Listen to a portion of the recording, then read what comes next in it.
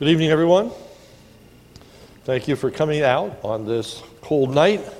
Appreciate your being with us again this evening. It's been a number of weeks since we've been able to gather on a Sunday night and be in the book of Revelation. So welcome back. And we are in the study of the churches, coming to a conclusion of that particular portion of Revelation and moving into the other sections.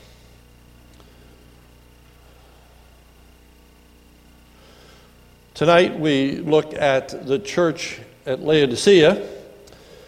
If you remember, there are certain characteristics in common as we look at the churches, and one of those common characteristics is that Jesus is described to the church from the application of the revelation, the vision that is given in Revelation chapter 1.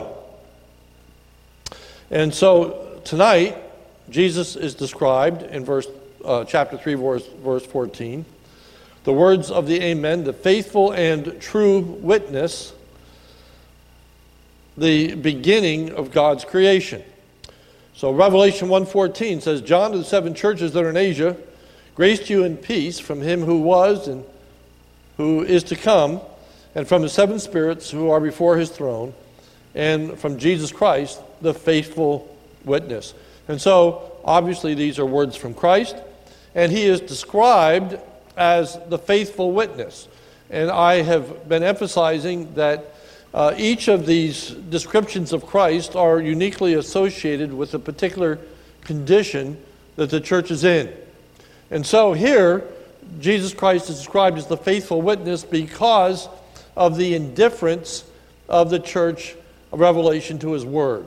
The fact that they do not take the word of God seriously. And so here is the emphasis that what Jesus says is true, it's reliable, it's faithful, you can take it to the bank. And so you need to rely upon it. And what he says to this church, of course, is somewhat startling. And then secondly, he is the risen conquering Lord.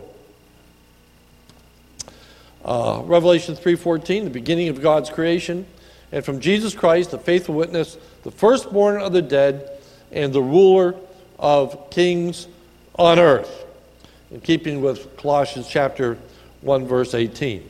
So number two, the negative assessment of the church. He says, I know your works. That is a common statement to all of the churches. He knows what they're about. He knows what they're doing. He knows what's on their heart and minds.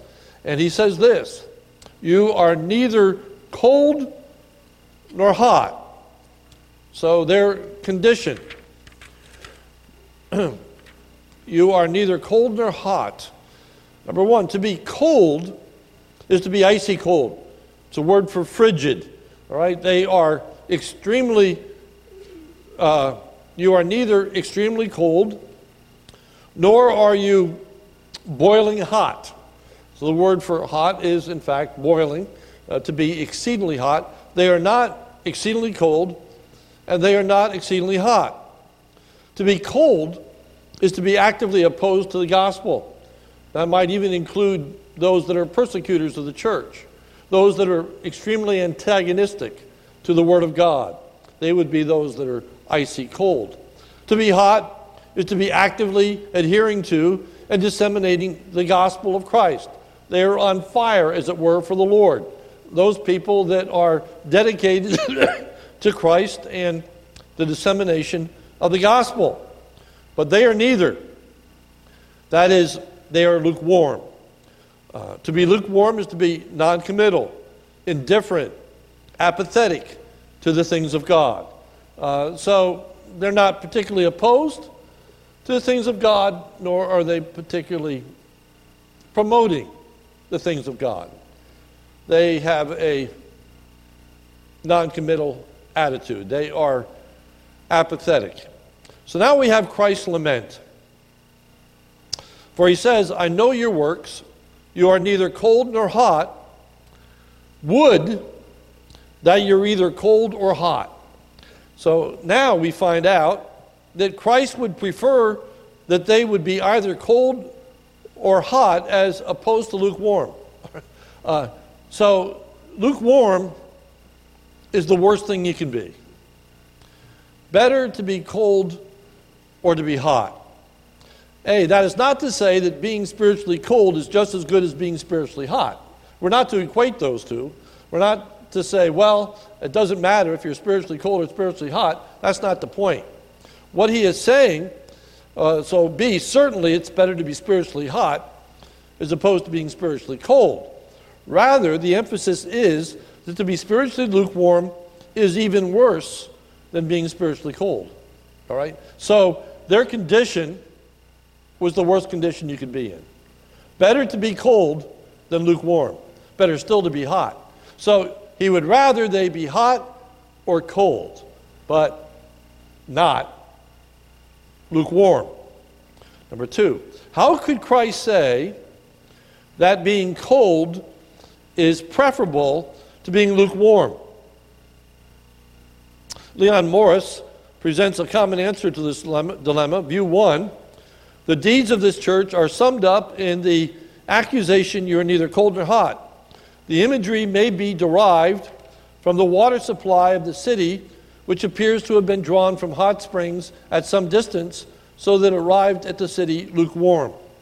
This forms a contrast with the hot springs at nearby Hierapolis and the cold, refreshing water at Colossae. Hot water heals, cold water refreshes, but lukewarm water is useless for either purpose and can serve only as an anemic. Excuse me. View 2. Alternatively, the words may mean that the Christianity of this church was lukewarm, when the meaning would be outright denial is better than phony piety, or to prefer a rejection of the faith to the way the Laodiceans professed it is startling, to say the least. All right? That is startling.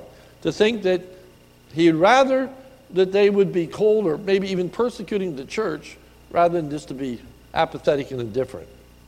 But to profess Christianity while remaining untouched by its fire is a disaster. There is more hope for the openly antagonistic than for the coolly indifferent. There is no one farther from the truth in Christ than the one who makes an idle profession without real faith. That comes from Walvoord. I think that is so true. The most spiritually perilous condition is to know the truth and to be indifferent towards it. To know what the Word of God says, to know the gospel, to be exposed to it, to be able to express what it is and be able to explain it, but to be indifferent to it, that's worse than being opposed to it. And certainly we can think of the wonderful transforming change that took place in the Apostle Paul. Remember, he was a persecutor of the church, and on the road to Damascus, he encountered the Lord Jesus Christ. So it is a very perilous condition to be indifferent to the gospel, having heard it repeatedly. And then C, I would also assert that being lukewarm is a greater detriment to the church than persecution. Okay? The greatest danger to the church is not persecution. It's not the hardships that would come against us. In fact, persecution tends to purify the church. Persecution tends to promote godliness. Those who live godly in Christ Jesus shall suffer persecution. Persecution, though none of us likes to experience, is actually a purifying fire for the church. The most detrimental element to the church is apathy. To have a church filled with people that really don't care, that are just indifferent to the things of God, who are Christians in name only. That is not only dangerous to them, but it's dangerous to our corporate testimony as a people of God. And I would submit to you that it pretty well characterizes the state of the church in the United States today, when we have so many people that profess faith in Christ, but are at best apathetic to spiritual things, indifferent, could care less about doctrine or truth or purity or godly living. And so the warning is a very real warning to, I think, the church in America. D, to be lukewarm is also the greatest disgrace that can be brought against Christ. It's dishonoring to him. So now we have Christ's rejection. Verse 16. So because you are lukewarm and neither hot nor cold, I will spit you out of my mouth. The word spit is literally to vomit. Leviticus 18:25. And the land became unclean, so that I punished its iniquity, and the land vomited out its inhabitants. It's more than just a person who takes a drink of lukewarm water, and, you know, I think we've all probably done that at certain water fountains from time to time. We're hot, we go to a water fountain, and the water is lukewarm, and we just kind of spit it out, and it's not very tasteful to us. The image is stronger than that. It's vomiting. It's a way of God saying, it makes me sick. It makes me sick to my stomach. This is just totally unacceptable. It's just totally unagreeable. And it causes me to get sick. Your behavior is sickening to me. So the reason for the lukewarmness, they have a faulty assessment of themselves.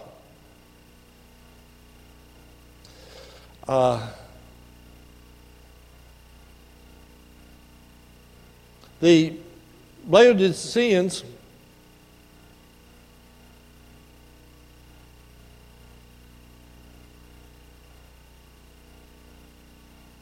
view themselves as rich, and they certainly were rich in the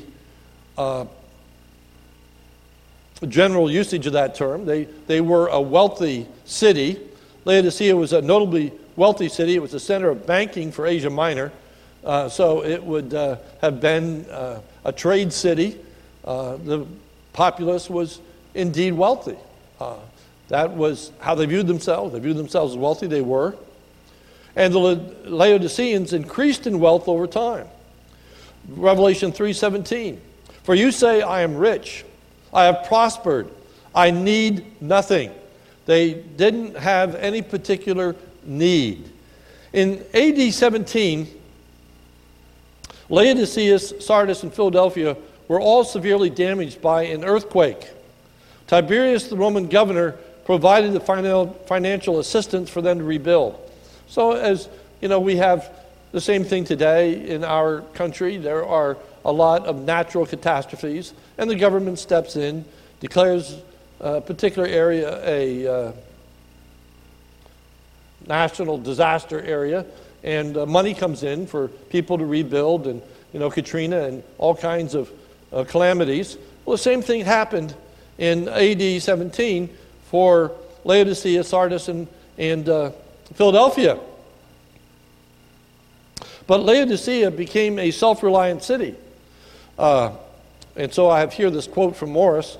Laodicea was a self-reliant city. It indeed received help from the government in AD 17, but when it was destroyed by the earthquake in AD 60, Tacitus could say, the city, without any relief from us, recovered by its own resources.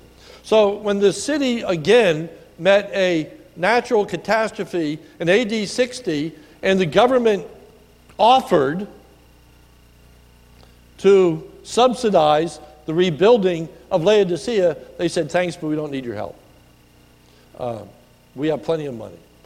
We can build this city without governmental help. We have the resources. We have the savings. That's the kind of city that it was. It was extremely wealthy. It was extremely prosperous.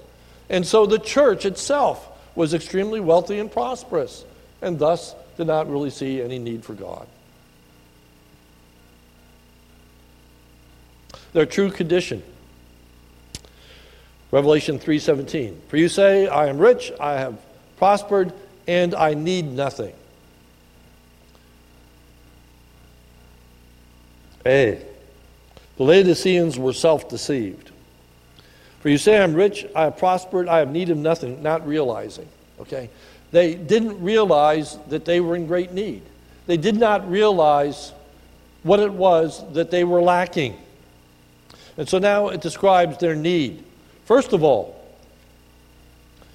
they were very needy because they were in distress as opposed to secure. You are wretched. Wretched, many times we think of as miserable, but the idea there is that they weren't secure. They thought they could handle anything that would come down the line because they had the financial resources to do it.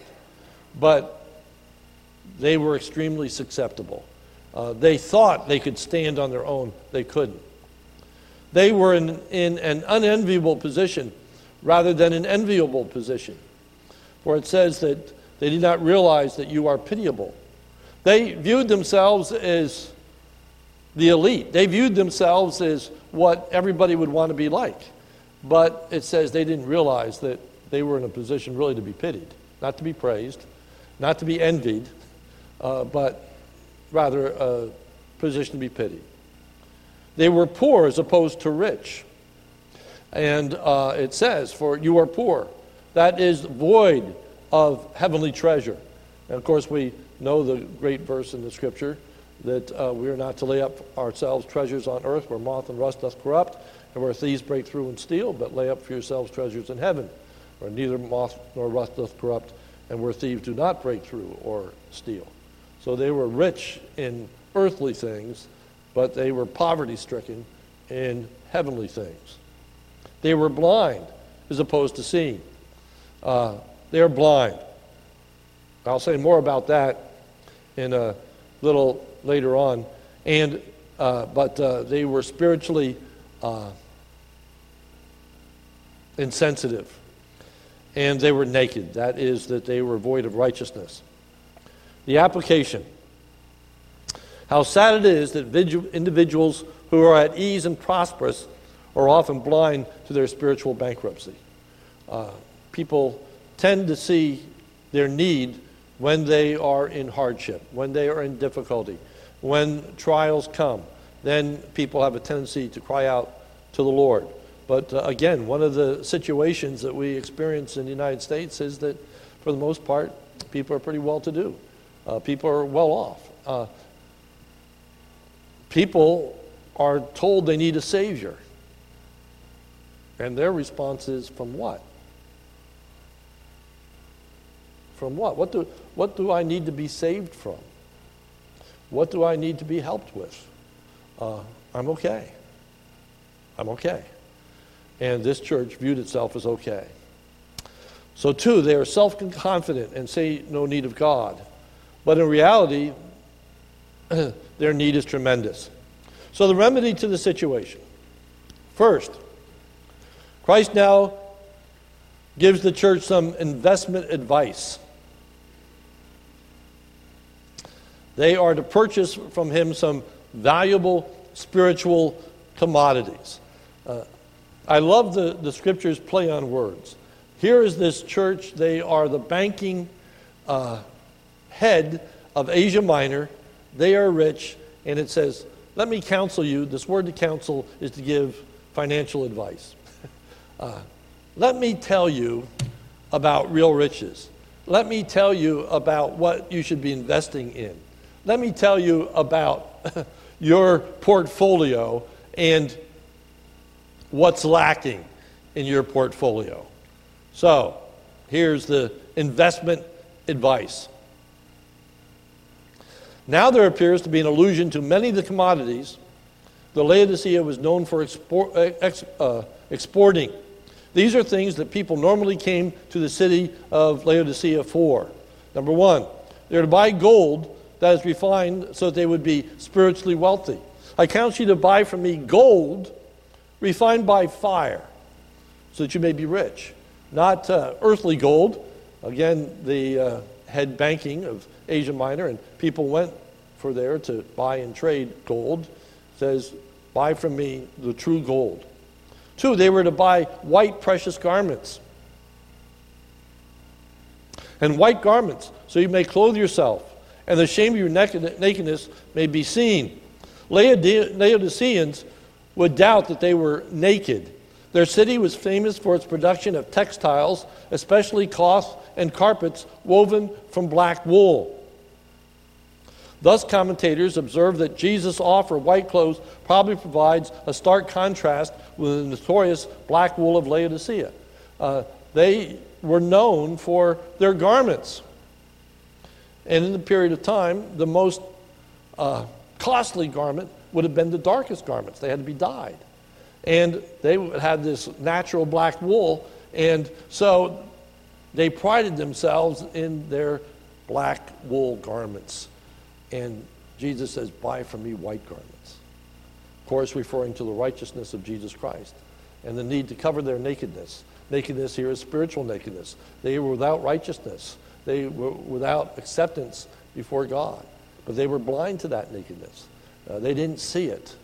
And they thought they were fine in their black clothes. Revelation 7:13.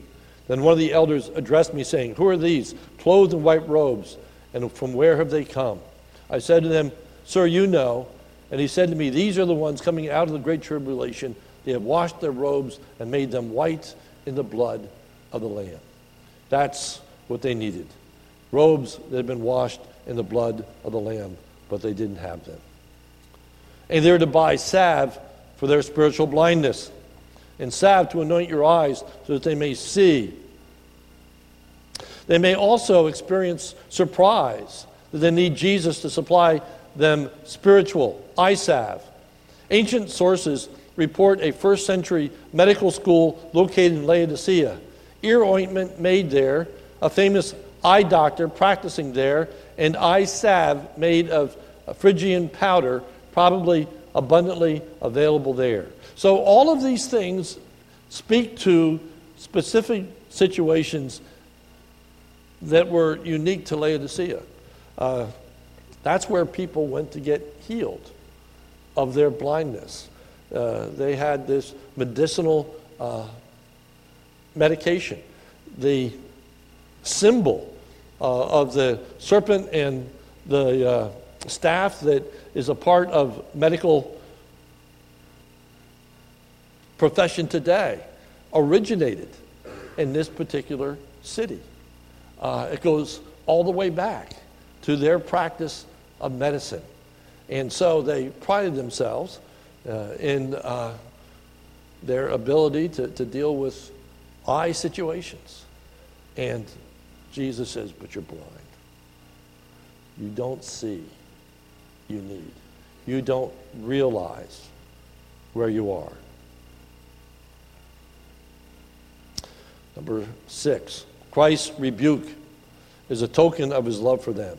Those whom I love, I reprove and discipline. So be zealous and repent. Be zealous and repent. Christ's invitation. Christ is seeking entrance into their lives. Verse 20. Probably one of the best known verses in the book of Revelation. Behold, I stand at the door and knock. If anyone hears my voice and opens the door. So that's the seeking entrance into their lives. Christ is extending the promise of fellowship with them. I will come into them and eat with them, and he with me.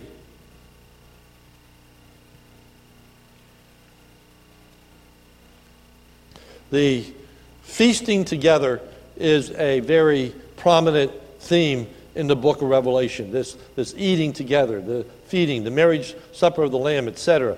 Revelation 19, verse 6. Then I heard what seemed to be the voice of a great multitude, like the roar of many waters, and like the sound of the mighty peals of thunder, crying out, Hallelujah! For the Lord our God, the Almighty, reigns. Let us rejoice and exult and give him the glory, for the marriage of the Lamb has come, and the bride has made herself ready. It was granted her to clothe herself with fine linen, bright and pure. For the fine linen is the righteous deeds of the saints. And the angel said to me, Write, this blessed are those who are invited to the marriage of the Lamb. Here we see this invitation. this invitation to be a part of this marriage supper, this invitation to receive Christ and enjoy the linen garments that are put on. Number 8, the promise of reward for the faithful. Revelation 3:21, the one who conquers, I will grant him to sit with me on my throne, so as I also conquered and sat down with my Father on his throne. This aspect of conquering comes up in almost every church. And this morning I alluded to Romans 8 that says, we are more than conquerors through him that loved us. And I didn't bring that to its full conclusion when this morning I alluded to Job and talked about the sufferings and hardships that Job encountered. And the reason for those sufferings or hardship was to demonstrate the reality of Job's righteousness. If you remember in the book of Job, Job is more righteous than anyone on the face of the earth, and God brings that up to Satan, and Satan says the only reason that he is faithful to you is because you have guarded him and you have given him all these things. But take them away from you, and he will curse you to your face. The conquering is not that it means that we will always overcome in the sense that we're always going to be victorious. In Romans, it talks about those who have given their life. The conquering is that nothing can separate us from the love of God, which is in Christ Jesus our Lord. The conquering is that no one can pluck us out of his hand. The conquering is that Job not only did not deny God, but he ended up worshiping God. He declared and said, before I heard you with the hearing of my ears, but now my eye sees you. And I abhor myself and repent in dust and ashes. And he worshiped God. That conquering is that we rise above all of the outward circumstances, the persecution, whatever it may be, and we stand faithful in our worship of God. That's when we have conquered. That's when we have conquered our afflictions. That's when we've conquered our enemies, when we worship God in spite of all of the issues that we are encountering. The universal call to repent. We have this in each of the churches. He who has an ear, let him hear. Revelation 3:22. 2:11. He who has an ear, let him hear. Revelation 2:17. He who has an ear, let him hear. Revelation 2:29. Who has an ear, let him hear. Revelation 3:6. He who has an ear, let him hear. Revelation 3:13. He who has an ear, let him hear. So these applications are to be made by all of us. And so the point is, if anyone is lukewarm tonight, let him hear. Listen to the witness of the faithful and the true. And parents, grandparents, listen to the Word of God. Sometimes we take solace in the fact that, well, at least our children are here. Maybe they haven't made a profession of faith, and maybe they're not all that interested in the things of God, but at least they're here. Well, let me just say tonight, and I am glad for everyone that's here tonight, don't get me wrong. But if you're here tonight and you've never, ever trusted in Christ, you are in the most perilous of all conditions. For you have heard, you know. And that apathy, that indifference, God cannot tolerate. God does not accept. He doesn't say, well, at least they're lukewarm. No. No. He says, of all things, being lukewarm is the worst. As we think about the church in America, and we say, well, at least people are going to church. But if they aren't going to a church where the gospel is presented and where people have come to place their faith in Christ and they are evidencing a transformation of their life, that is not pleasing to God. In fact, it is destructive to our corporate witness, and ultimately, it actually displeases God.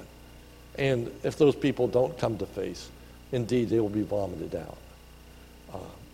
But the ones who hear, the ones who worship, the ones who are sincere, the ones who are hot, indeed are going to live and reign with Christ. Let's pray. Oh Lord, help us, and I pray if there's anyone here tonight who is indifferent to the things of God, maybe they have heard time and time again about the gospel and have just said, well, I don't need that. They feel pretty secure in themselves. They're happy with their life. They're content with where they are. And inwardly they're saying, I don't need this. There's nothing here for me. Oh God, may you grant eyes to see. May you grant ears to hear. May you open up their hearts and minds to the gospel and to the truth. May they see, as it were, Christ standing at the door of their heart, knocking and inviting them to have a relationship with him, to be able to eat with him, to sit down with him, to be a part of that great marriage feast of the Lamb. Lord, I pray if there's anyone here tonight who needs Christ, that they would come to place their faith and trust in him. For it's in Jesus' name I pray, amen. If you're here tonight and you don't know Christ, I would love to speak with you at your convenience. Lord bless. You are dismissed.